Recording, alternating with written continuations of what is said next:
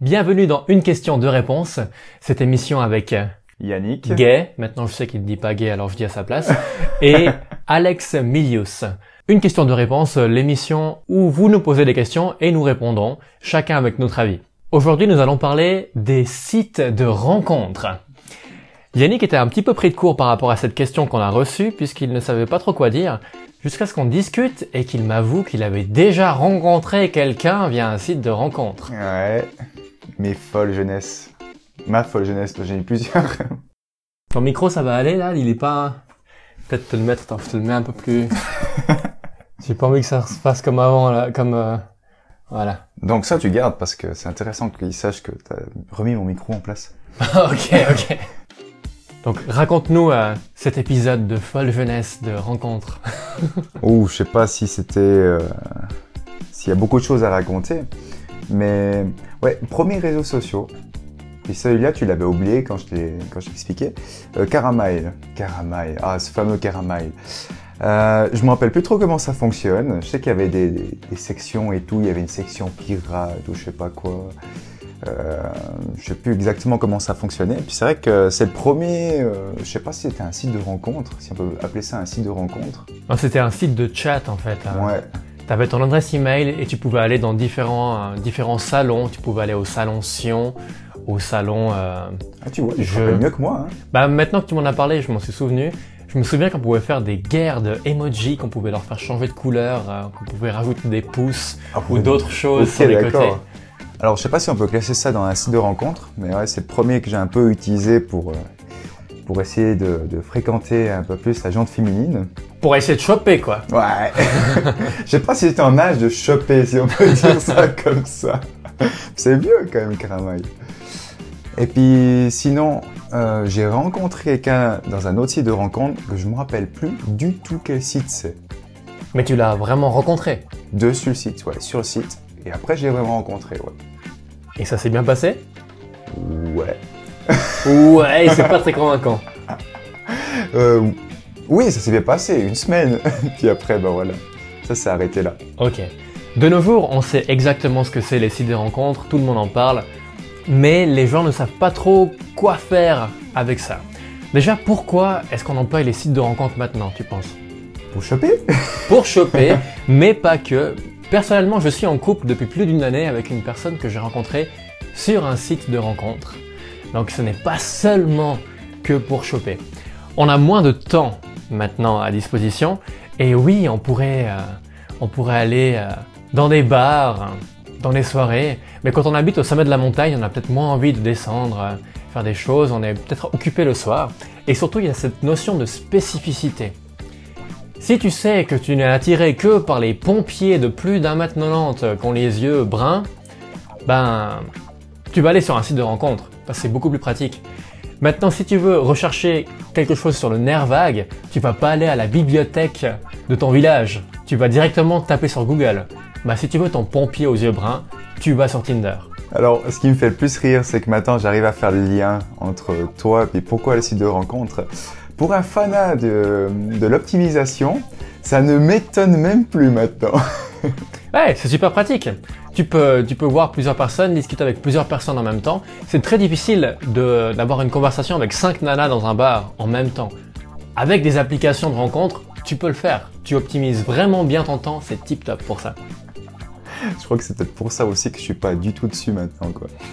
Bon, accessoirement, t'es marié aussi. Ouais, mais ça donne... Non, j'arrête. On va en parler dans les risques plus tard. Il faut avoir un peu de bon sens par rapport à ça, puisque les risques, les gens pensent qu'avec les sites de rencontres, si tu swipes à droite, tu peux te faire défoncer le cul directement. Donc c'est la même chose que quand j'explique aux gens que je joue au poker sur internet, ils pensent qu'il y a un bouton clic droit parier la maison. Non, alors si tu as du bon sens dans la vie, tu peux quand même réussir à gérer. Les gens pensent que c'est plus dangereux sur internet que dans la vraie vie, entre guillemets. Je sais pas si tu as déjà entendu ça. Oui, bien sûr. Mais moi, je pense que c'est plus ce côté où on peut mentir sur son CV, si on peut appeler ça un CV, et qu'on peut se faire un petit peu avoir alors que tu as la personne en face de toi. Tu peux moins facilement mentir que sur un CV. Tu vois ce que je veux dire? On voit souvent ce problème-là sur LinkedIn, par exemple. C'est pas un site de rencontre, mais on voit souvent ce réseau-là LinkedIn où les gens sont surqualifiés, ils mettent tout ce qu'ils veulent comme diplôme et tout. Mais en fait, en réalité, moi j'ai mis par exemple, je parlais anglais, allemand, je parle un petit peu anglais, l'allemand j'ai oublié. Tu vois, on peut facilement mentir un petit peu sur ces réseaux. Enfin, c'est mon avis. Alors, on peut tout aussi facilement mentir en direct, mais on va peut-être effectivement moins le faire. Mais on peut tout aussi facilement mentir dans la réalité. Tu peux très bien dire que tu as une baraque à Ibiza. Ça va être autant difficile à le prouver sur un réseau social que autour d'une bière ou un sirop rouge qui pique.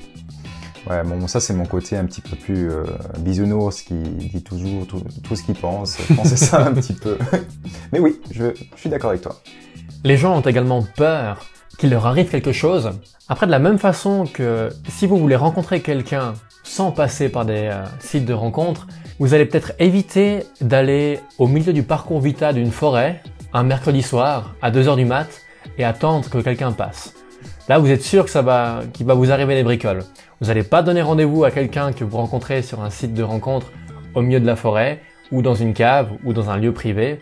Vous faites ça dans un lieu public. J'ai toujours ces gens que je dois décrocher de mes crochets en bonne à la cave, c'est juste. Ouais, ça c'est très problématique. En plus maintenant il fait chaud. Ça sent un peu, il y a un peu trop de mouches. Ouais, faut faire gaffe. Salutations à la NSA qui nous écoute. Donc oui, faites preuve de bon sens. Si vous donnez rendez-vous à quelqu'un que vous avez rencontré sur un de ces sites, faites ça dans un lieu public. Vous annoncez à vos copains ce que vous faites. Comme ça, si vous arrive quelque chose, les gens ils savent. Vous pouvez aussi aller accompagner. Vous n'êtes pas obligé d'aller avec votre maman qui vous donne la main à votre encart. Mais vous pouvez très bien aller avec vos potes à la table d'à côté, rendez-vous dans un Starbucks ou dans un bar. Et ça marche la même chose que ce soit une rencontre live, réelle, en direct, qu'en passant par un site de rencontre. Donc du coup, si j'ai envie de tester ça, il faut quand même que j'avertisse Morgane où je vais et puis pourquoi je vais, c'est ça? Oui, très important. Avertissez votre femme si vous voulez essayer de choper sur Tinder. À propos de Tinder, donc, quel site de rencontre toi tu connais? Alors, je connais que deux noms. Tinder, je crois que c'est peut-être le seul que je connaisse. Maintenant que tu me donnes d'autres noms, ça va me faire tilt. Mais comme ça, à froid, je te sortirai que ça, parce que je connais vraiment pas du tout, en fait. Alors, il y a plein de sites différents qui ont chacun leur spécificité. Tinder, c'est ce site où tu as la photo, puis tu peux swiper, tu peux glisser à droite ou à gauche pour dire oui ou non.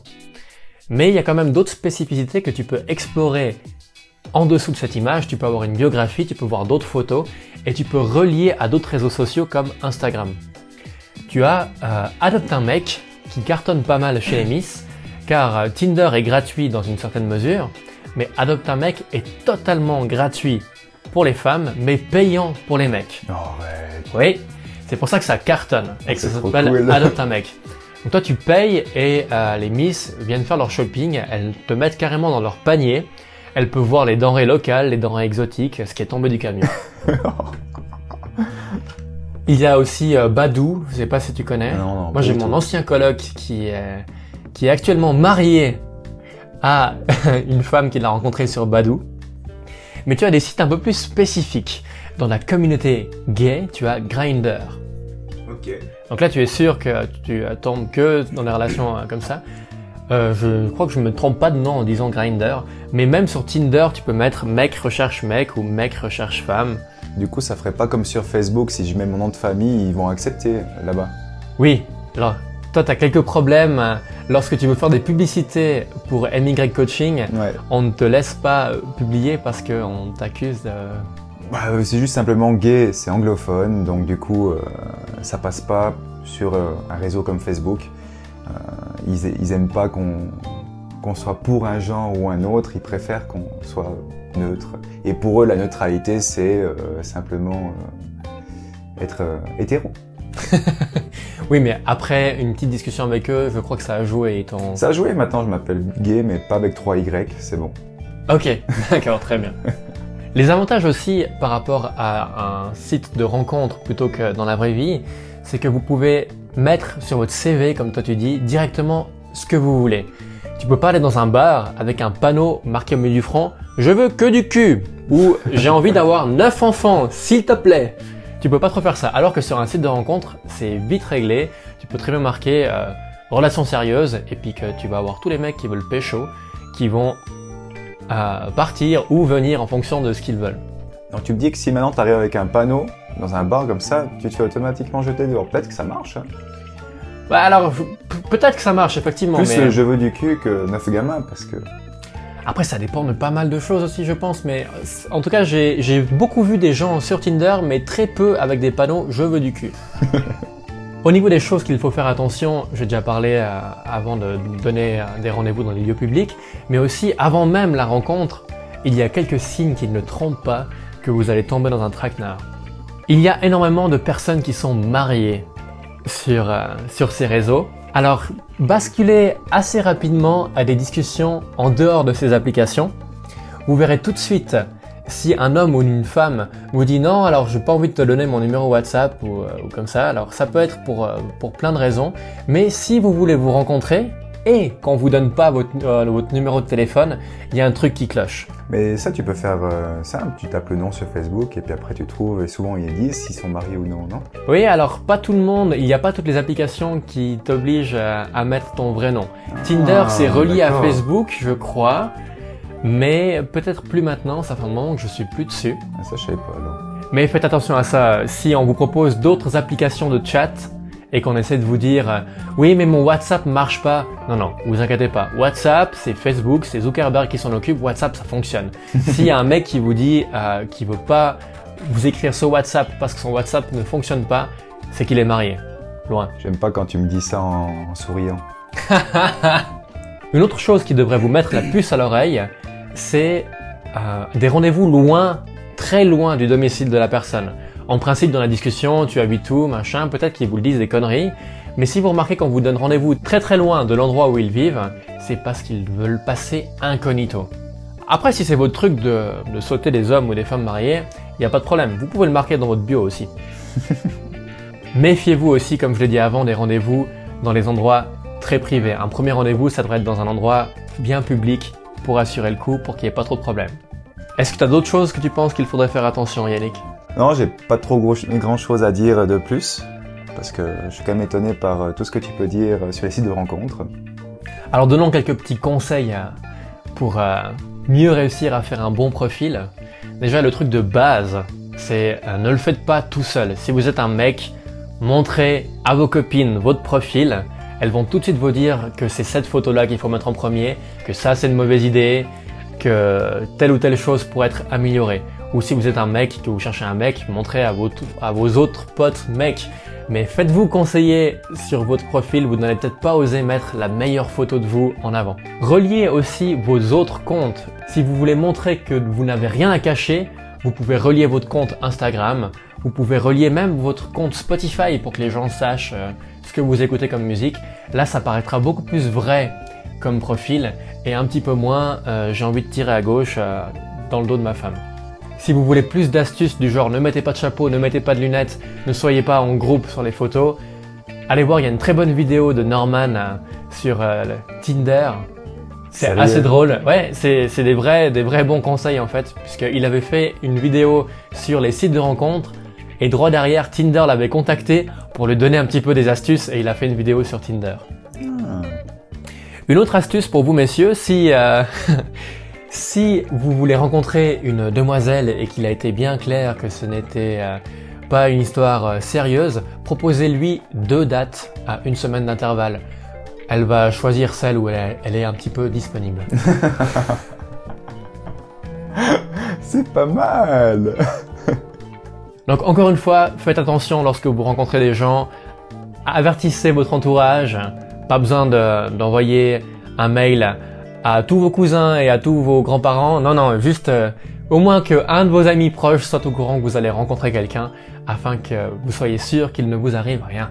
Très bien, j'espère que cet épisode un peu plus léger vous a plu. Nous n'avons parlé ni de nerfs vagues, ni de façon d'uriner debout ou assis aujourd'hui. N'oubliez pas que vous pouvez nous poser des questions. Nous sommes ouverts à n'importe quel sujet comme vous l'avez constaté aujourd'hui. Merci à tous et puis partagez bien sûr un maximum ces informations qu'on vous donne. À bientôt. À bientôt.